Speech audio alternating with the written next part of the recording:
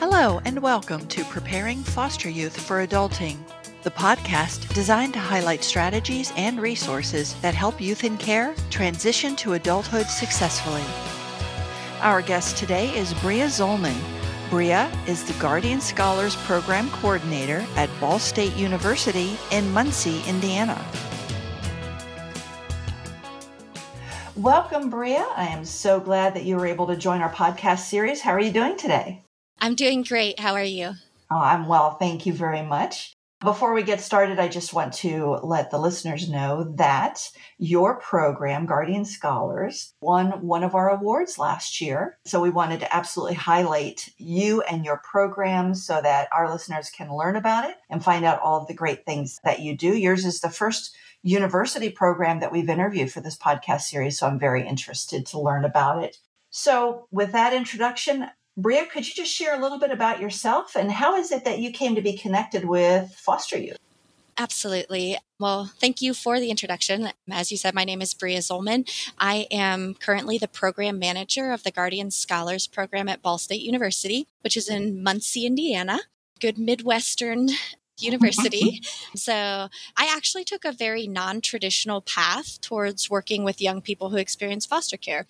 My undergraduate degree is actually in education, and I'm a licensed teacher in our state.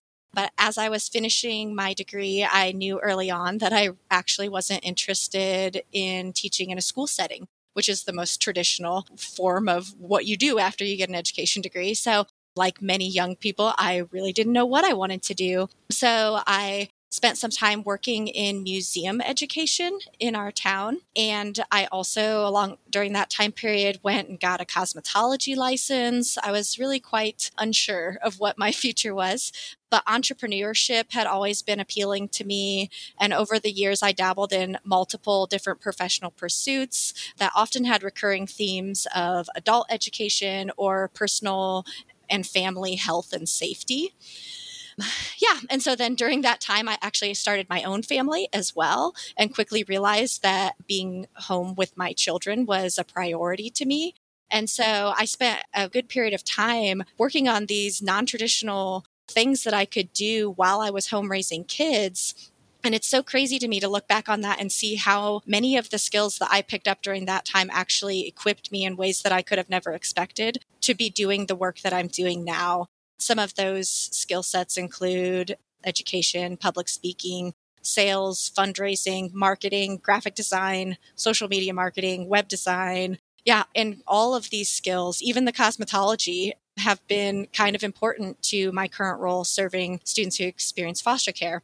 So with all that said, actually back in 2017, I was brought in to do a social media training for a small company in Muncie who was an older youth service provider for the Indiana Department of Child Services. And the day after I gave that training, they extended a job offer to me to come on board as their marketing and communications coordinator.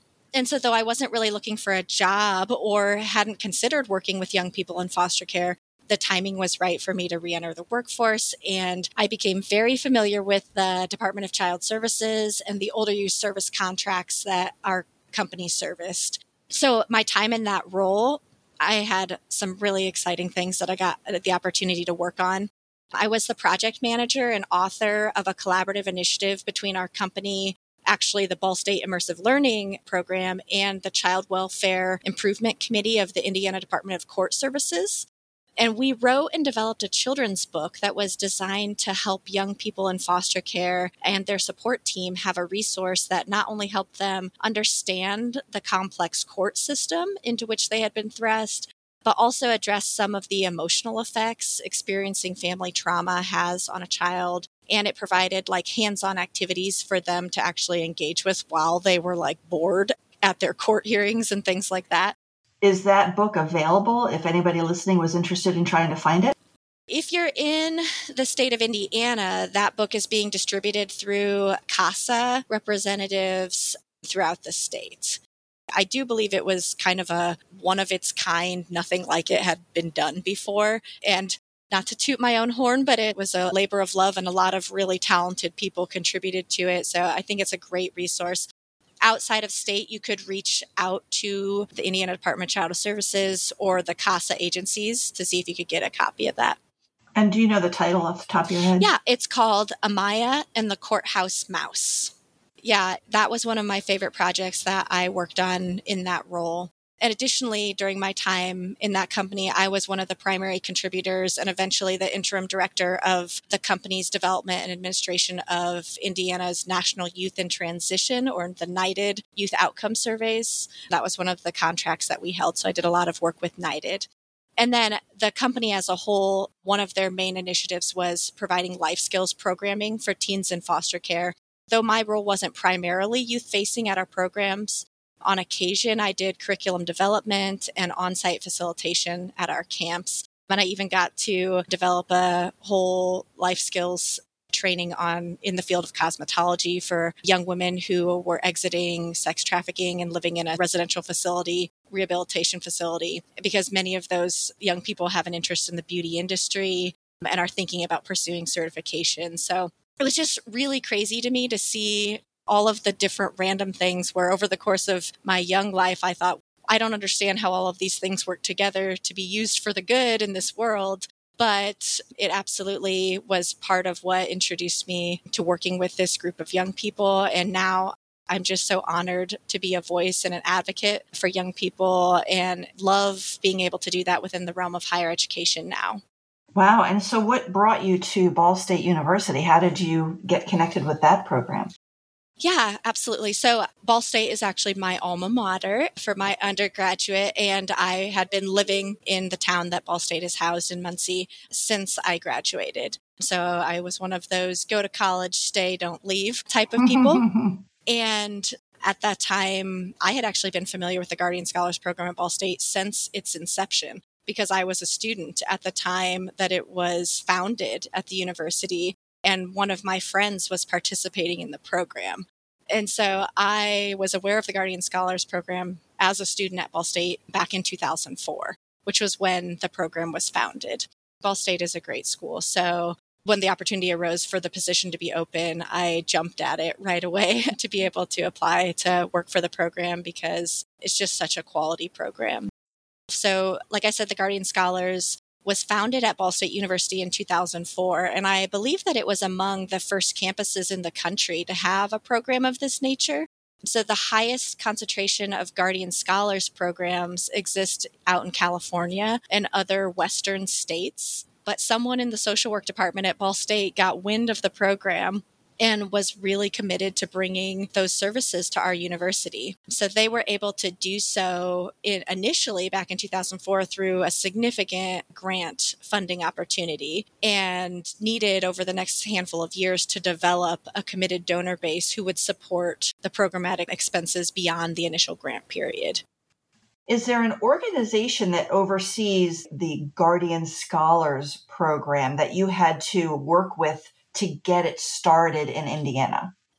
I may not be the best person to answer that question because I was not around at the founding of the program.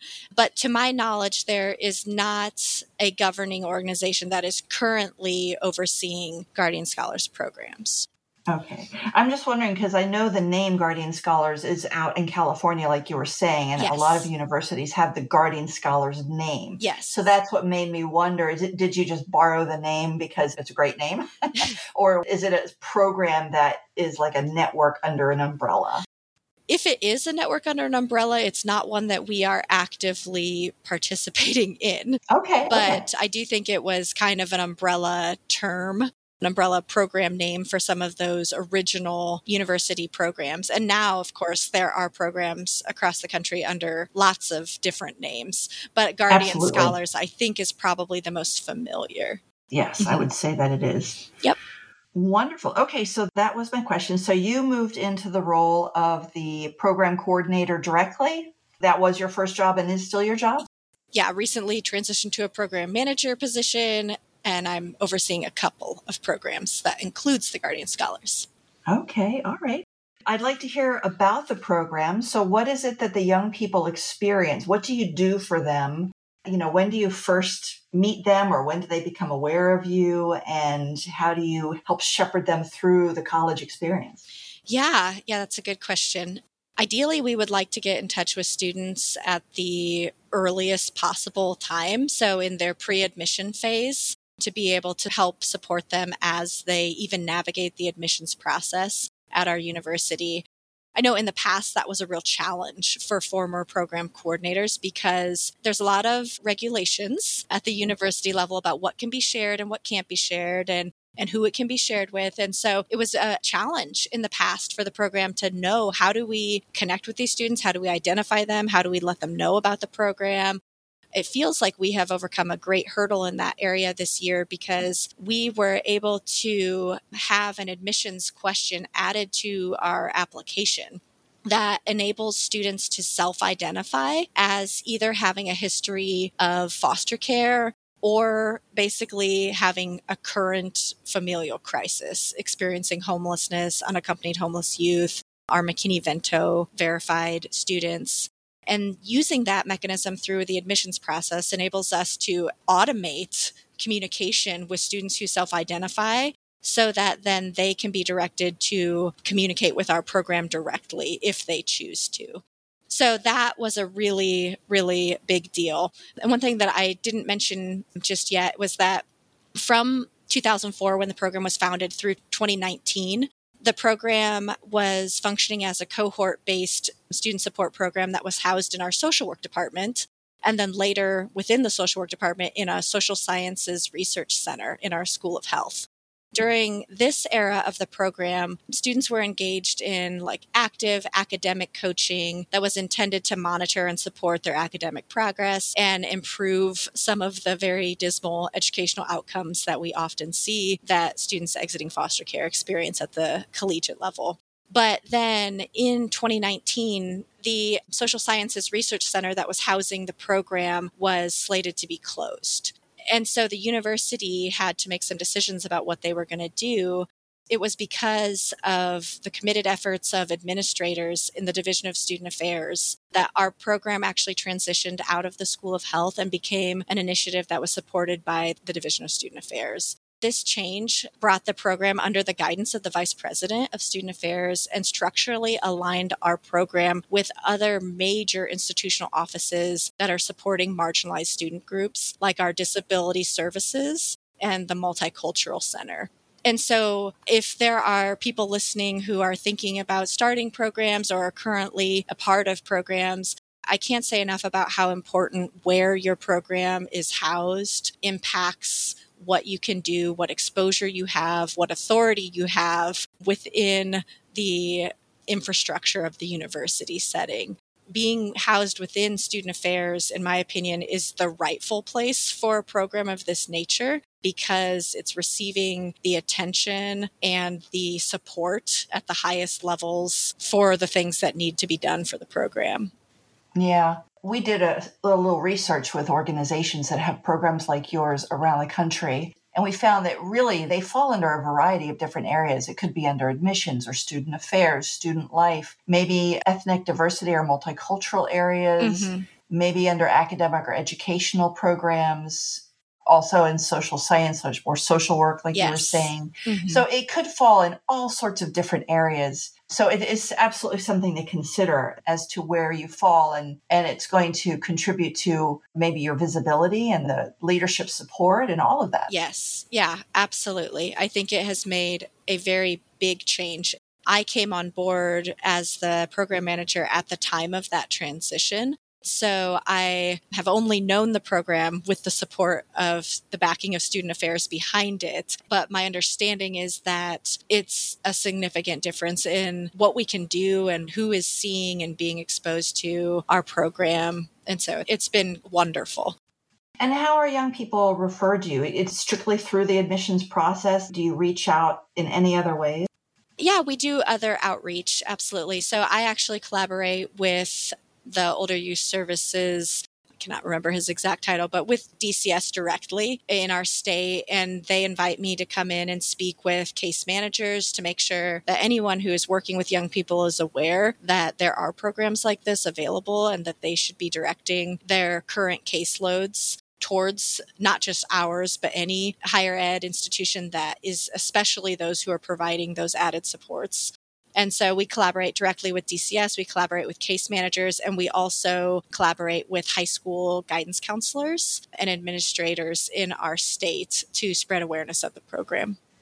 For those who are listening, if you're not in Indiana, if you want to go to Aging Out Institute and look under our resources menu, there is a document where we track programs that specifically support young people coming out of foster care. So it's the higher ed programs link, and you'll see by state links to all of the programs that we know of. And if you know of others, let us know and we'll add it to the list. I think that awareness is really important so that they know these programs are out there and can provide a lot of different supports. It's a necessity, in my opinion, as we look at the percentages of students who are exiting foster care and finding success at the college level. I have found that the network of programs within the higher ed system are very supportive of one another. You might think that there would be a competition because you want them to come to your school and not someone else, but that is not the culture that I promote, nor is it much that I have experienced as I've collaborated with other programs and also consulted with others who are considering starting their own programs. So what areas do you provide support in? Once the young people have been accepted, what are some of the services that you offer to the young people? We work really hard to use a holistic support model. So we want to recognize and honor that these are not just college students. These are people who have lives and interests and hobbies and careers and families and everything else. And being a student is just one part of what their needs are. We work really hard to be able to serve them and support them across the full spectrum of what their needs are. One element is obviously academic interventions. So we're trying to support them to make sure not only are they feel capable of being successful in their classes, but they're aware of any other academic supports, tutoring opportunities, and honestly, just a lot of understanding the processes that support the university, especially when you experience crises or barriers during your time as a student. You need to have someone helping you understand the appeals processes for any number of things. And so that's a big part of it. We also provide a lot of support with financial aid, understanding their financial aid packages, making sure that they are making decisions that don't put any of their financial aid at risk, whether that be state or federal aid, because there are a lot of regulations that they may not understand. Hey, if you drop that class, you're going to owe money back, things like that. We provide seminars and that focus on being successful at the collegiate level, gaining life skills that will help them have successful independent living after college, and also career readiness seminars. So those are kind of the three areas that we provide program seminars in every year. And then we also work really hard to provide program events that are just opportunities for students to rub shoulders with their peers who had similar life experiences. It is not uncommon for students at the collegiate level who arrive on campus and you're looking around at the general college student and you can see immediately that their lived experience is not the same as yours. Whereas you might have arrived with nothing in your hands but a backpack and the financial aid that got you there. You've got students who have just unmitigated access to financial support and are living an altogether different experience. That can be very isolating. And so to be able to provide opportunities where students who participate in the program have a place of belonging within the program, not just support, but there are students here that when I look at you and I tell this story, you don't get a terrified look on your face. You're like, oh no, yeah, I get that. They can kind of swap stories. It's very interesting when you get a whole room of students together. It's beautiful, honestly. So yeah, providing that support and providing programmatic events that kind of stand in the gap of some of those things. So we do a lot of we do a lot of celebrating and we do a lot of gift giving, honestly. We always have a kickoff events. We have an annual holiday event where students receive presents. Whatever holiday they celebrate in December, they receive basic need like food and things that'll help them over the break, but also just gifts, things that will support them, gift cards, quarters to use at the laundromat, all sorts of things. And that is all done through in-kind giving by generous program supporters. We have an incredible network of dedicated and incredibly generous program supporters who contribute to all the things that we're able to give and provide within our program. So yeah, Christmas events, we shared a Thanksgiving meal together. We make sure that they're recognized on their birthdays. We also partner with some other community organizations that both often have small grant opportunities involved with working with them, but also want to provide networking opportunities for students and want to help them think about what's next for them and dream bigger than they might have previously thought, and provide them access to professionals in the community who care about helping make sure their needs are met, but also care about helping them expand their options after graduation. Excellent. Mhm. How many young people are you serving these days, say in a year? I'm not sure if COVID impacted that or not, but I'm curious how many young people are at your university from a foster care background. Yeah, that has been a number that has been almost impossible to actually know how many students are here that could be participating. In the past, I can tell you that the program has been very, like I said, very cohort based and kind of self-contained. They usually served probably between 10 to 15, maybe upward closer to 20 students at a time. That's a small number, given that we are a large state university that typically has between 18 and 20,000 undergraduate in our enrollment. So something is telling you here, we're not serving the number of students that we could be. And actually, one of the things that has changed significantly in the last couple of years, and we are actively working to change right now, is the structure and some of the elements of culture in the program. So in its new position in the Division of Student Affairs, we know that it's critical that we're going to be able to meet the needs of increasing numbers of students. We know that there are far more than 18 to 20 students on campus who have experienced foster care. And so in the past, the program had held some eligibility parameters that limited the number of students who could receive services, as well as a little bit of rigidity in what program participation was defined as. And so what I've been finding recently is that we want to serve as many students as want to be served. And what we're learning is that we are really working hard to promote self-advocacy in our students, and we're listening to them and what they're saying. And so if I have a student who experienced foster care and I sit down with him because his case manager told him this program exists and he needs to meet with me, and he shows up and I completely can sense from him he wants nothing to do with this program, does not want to identify as foster care, doesn't want to sign up for weekly meetings with me, doesn't want to celebrate Christmas with me, then what are we doing to still communicate to that program that if you don't need or don't desire this full spectrum of supportive services, you are still welcome here and we still want to serve you. And also any of those students who were part-time students, a lot of students who experience foster care, they have to work full-time and it's very difficult to maintain a full-time class load. And so in the past, we were only serving full-time students. We are currently changing our structure so that we can serve not only our full-time main campus undergraduate students, but also our part-time and online students. Additionally, like I said, we're trying to make it so that students have agency over saying, okay, maybe you're like, oh my gosh, look at all those awesome things. I want it all. I want to come to coaching meetings. I want to go to seminars. I want Christmas gifts. I want birthday. Yes, I want it. Great. Then be in our program. But if you're like, you know what? I'm doing pretty well. I'm a great student. I don't actually need to meet with you every week, or every other week or whatever their schedule might be, then that's fine.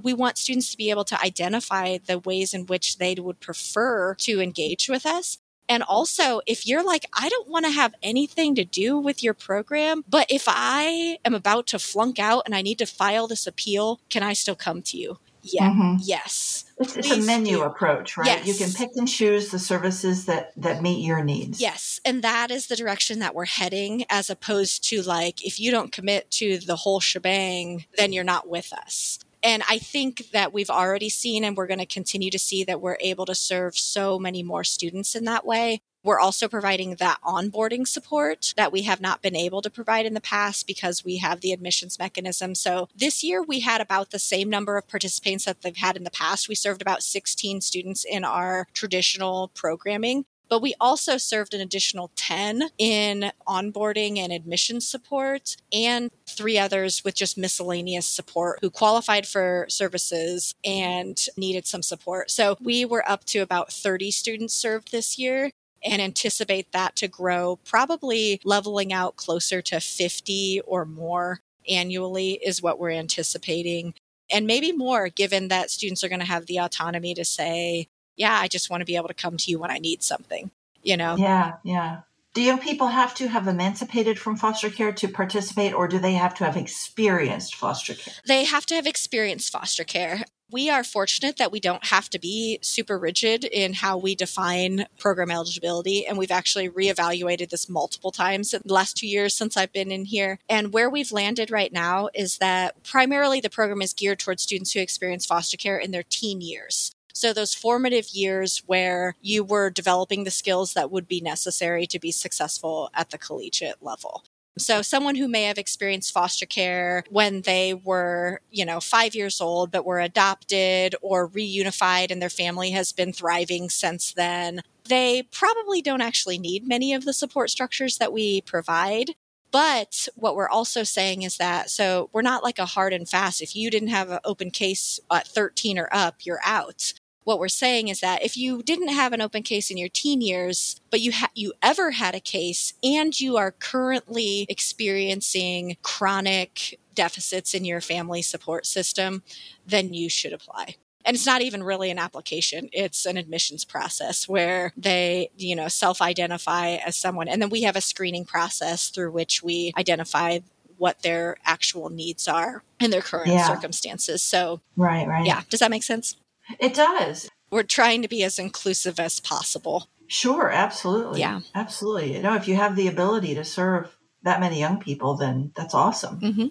Now, what about housing over breaks? Is that something that's available to these young people? Because I know that's something that's a big concern of young people aging out of foster care, is that they'd have a place that they could, rest their head. Yeah, absolutely. And have a roof over their head over breaks in summer. Absolutely. It's really hard to focus on your final exams when you know you're going to get kicked out of the residence halls and don't have a place to go in a couple weeks. It's absolutely a concern. There are some challenges that we experience programmatically. What mechanisms we can use to support, what resources we have at our disposal. So at this time, the way that we support break housing, one is through helping students be forward thinking about their break housing and in the decisions that they're making for their housing, even during the academic year. Like, are you choosing to live off campus in an apartment that will afford you with the ability to have somewhere over break, so long as you have the means to fund your rent?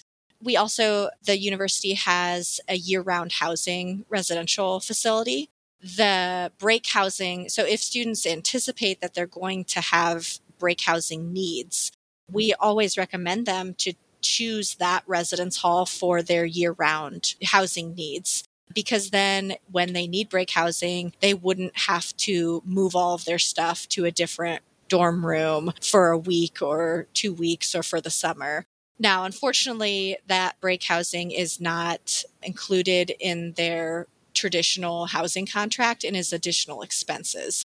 And so they would have to figure out how they're going to pay for that break housing. And that's something that we help them kind of troubleshoot. What resources do they have at their disposal? Our university also offers an emergency aid grant that they can apply for. We try to help them get hooked up with other social services that are available to them, with the Muncie Housing Authority and Medicaid and all the other things that can help mitigate some of those living expenses. So it's not a non-issue, but we've learned how to provide support within the structure that we have. Yes. Right. Excellent. Mm-hmm. Excellent. Well, I am just very pleased over the years to have seen the number of programs like yours grow across the country. There seems to be a real recognition that this kind of support is needed for these young people because the statistics are not good. Right. They're not good. Right. Now I'm going by memory, but I know a statistic I see a lot is only 3% of young people who age out of foster care actually get their degree. Now, I know there are some more longitudinal studies and the numbers bump up a little bit when you give them till 26 to do it, right? Then the numbers do bump up a little. Right. But I think 3% is what I recall. And I also think that there is a difference between the young men and young women as to the success rates as well, that young women seem to do a little bit better. If there's somebody listening to this and it's the first time hearing these statistics, what's your elevator speech about that? Sure, absolutely. So the most famous research study that I'm aware of that addresses this, and because it's a hard number to nail down, is that in 2010, Casey Family Programs revealed that young people with a history of foster care enroll in college degree programs at a rate of about 7 to 13%. And as you said, only approximately 2 to 3% successfully obtain a bachelor's or other advanced degree. And that's compared to 24% of the general population. I actually came across this really interesting study last year. It was conducted in 2013 at a Midwestern university, and it compared the graduation rates of foster care alumni with their first-generation low-income peers. Because many people would assume, they probably have similar outcome. There's a lot of intersectionality between those two groups. And what that study actually found was that foster care alumni were averaging a graduation rate of about 40% compared to 74% who were low-income first-gen students who didn't experience foster care. And not only that, but that students who experienced foster care graduated at 2/3 the pace. So it took them significantly longer, and they graduated at much lower rates. It's a big problem. And the NIDED surveys that I used to administrate in my former role, those are actually tracking a lot of those statistics. And for the state of Indiana, in 2019, the most recent survey results revealed that only 1% of 19-year-old foster alumni in our state were enrolled in post-secondary training of any kind. Yeah, it's certainly something that can't be ignored. Those numbers are not good. And yet, within our program in the last 5 years, we are experiencing a 71% first-year retention rate and a 68% graduation rate in the last 5 years. We know there's still room for improvement in the services that we're providing, but we are encouraged that we know that when you provide added supports, when you provide focused, holistic, individualized support for students who experience foster care, they are more than capable of succeeding academically. It's those other barriers that people don't understand that they're facing. Yeah, absolutely. Well, I know we're coming to the end of our time together. I did want to give you a chance to comment on the question I like to ask our interviewees, and that is, what do you think the foster care system can do and should do better to improve foster youth outcomes? And in this case, we're talking about educationally speaking. Sure. Obviously, there's some systemic reform that I think can happen across the field of social work that would trickle down to positive youth outcomes. There's something that I might be able to shine a light on that maybe others may not have, specifically related to higher ed outcomes. So one trend that I have seen in students, I doubt that it's new, is that many students who come into higher ed from the foster care system, they have experienced so much trauma that they know that college is the next step, but they have no idea what they want to do there. And it feels as though we are seeing disproportionate number of students who feel as though they have been given the messaging from a very young age that they need to either be a nurse because medical field is stable, or they need to go into social work because they don't know anything else. You know, it's like you've been embedded into this system. And so those are like the only two things some of my students have ever considered. And some of them have felt pigeonholed so early that then when they get to college and they realize I'm not equipped academically for this type of rigor, or I've had traumatic experiences that make being exposed to nursing extremely triggering for me, and I'm not going to thrive in this course of study. So one thing I would like to see change in is that people who are working with students as they approach college to help them broaden their understanding of career fields and degree programs that expand far beyond nursing or social work, and or increase the trauma therapy and counseling services that they receive prior to that date so that they have a chance at being more successful in those areas. So this would be a request maybe of those who work with the young people, the social workers, case the foster managers. parents, case managers, right, psychologists, people who work with the young people to help, like you're saying, expose them to a greater variety of opportunities. Right. And when a student comes to you and says, well, I want to go to college, but I don't know what I want to study, not making, well, social work the default answer, or nursing, because I think it's not just foster care, but many, many low-income students are pushed towards medical fields out of a desire for career stability, not necessarily taking into account any of their own interests, abilities. So that's one thing that I think is a practical thing that could start having an impact. When you arrive to college and you're paying for it exclusively with federal and state aid, you don't have a ton of time to either fail a bunch of classes that you are not in your wheelhouse. Like if you're really strong in writing and literacy and things like that, but you're in a highly mathematical degree program or scientific degree program, it's challenging. The coursework is rigorous.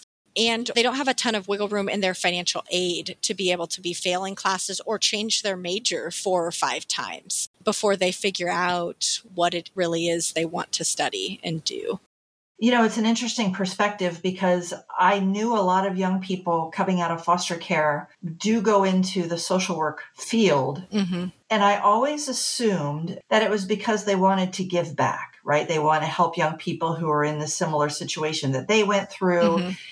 It hasn't crossed my mind that they might be pigeonholed into that because I hadn't thought of it that way before. Yeah, and I do think some of them, absolutely, it's like a life's passion. But for someone who's 15, 16, 17 years old to be able to identify whether something is their life passion or just the only thing they know is very difficult. Yeah, I think the more things you can expose them to, the better. The other thing that I was going to share, and this is a little counterintuitive, but I think might be useful to some people as they're trying to prepare students for higher ed, the emergence of dual credit and college preparatory high school programming, where AP classes and dual credit programs, I think rightfully is on the uprise and is generally a positive thing that's happening at the high school levels. However, one thing that I have seen that I'd like to share is that when I have students come into my program who might be bringing with them 10, 20, 30, 50, literally 50 advanced credits into their program, and they have in their mind that they're halfway to a degree, it's just not accurate. And sometimes those credit hours that they bring in can actually be a real detriment to them because at the collegiate level, students are on a financial aid side of things. Students are under what is called SAP, which stands for Satisfactory Academic Performance. What that is doing is that your financial aid is calculating how many credits do you have and how close are you to graduating. If you have too many credits, but you have not graduated, you can find yourself in a position where you're in your last semester at college and now you don't have any financial aid to fund your last semester, especially for those who are in a 5-year degree program, because you brought 25 credits in. The numbers say you've got 140 credits, you should be graduated by now, but you haven't finished your degree program and they will terminate your funding. So it can actually work against you. So my advice to people who are considering, okay, so what do I do in this regard? Absolutely, like AP classes and advanced credits that can cover general core classes that are universal, like a Psych 100 or a History 150 or a communications credit. Those are great. But if you're getting like really specific credits towards something, chances are you'll have a big credit bank, which might help you with your state aid. If you drop a class or fail a class, you have some credits banked. Like that's a good thing, but don't go overboard and try to make them very general. No, that's good advice. Yeah. I had never heard of that. So that's excellent to know. Yeah. Wonderful. I don't know if that actually falls into things we can do to improve youth outcomes, but maybe. Well, I think they will improve youth outcomes in general. It might not be foster care system specific, but it is absolutely going to help youth with their path that they're taking to adulthood. And so I do appreciate your perspective on that. Yeah, for sure.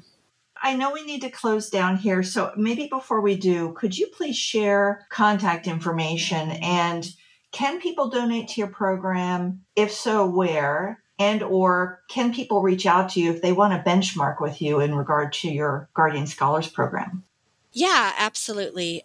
All of that information can be found on our website. Our website is BSU, which is short for Ball State University, bsu.edu/Guardian Scholars. So if you go to our website, you will find mechanisms to process donations, mechanisms to get involved with our program. You'll find my contact, and I would absolutely welcome anyone who wanted to collaborate in any way or had ideas to share. That would be great. Wonderful. Well, thank you very much. I really appreciate that you could join us today for this podcast, and I am looking forward to following up with you in regard to this year's awards program. Yes. All of last year's awards winners are going to be serving as judges for this year's awards program, so I'm looking forward to continuing our relationship. Yeah, thank you so much. We are so thankful for the Aging Out Institute and all of your efforts to support young people and those of us doing the work for them. So big plug for anyone applying for the AOI award program. It has been a positive thing for us for sure. And we are big fans. Thank you so much. I appreciate that. And that's exactly what we want to do. We want to support these young people ultimately by helping the adults who work with them. Mm-hmm. And so thank you very much. For those who have listened to this podcast to the very end, thank you very much. We put out a podcast every couple of weeks or so. You can go to our website, agingoutinstitute.org, and just look for the podcast link in the menu.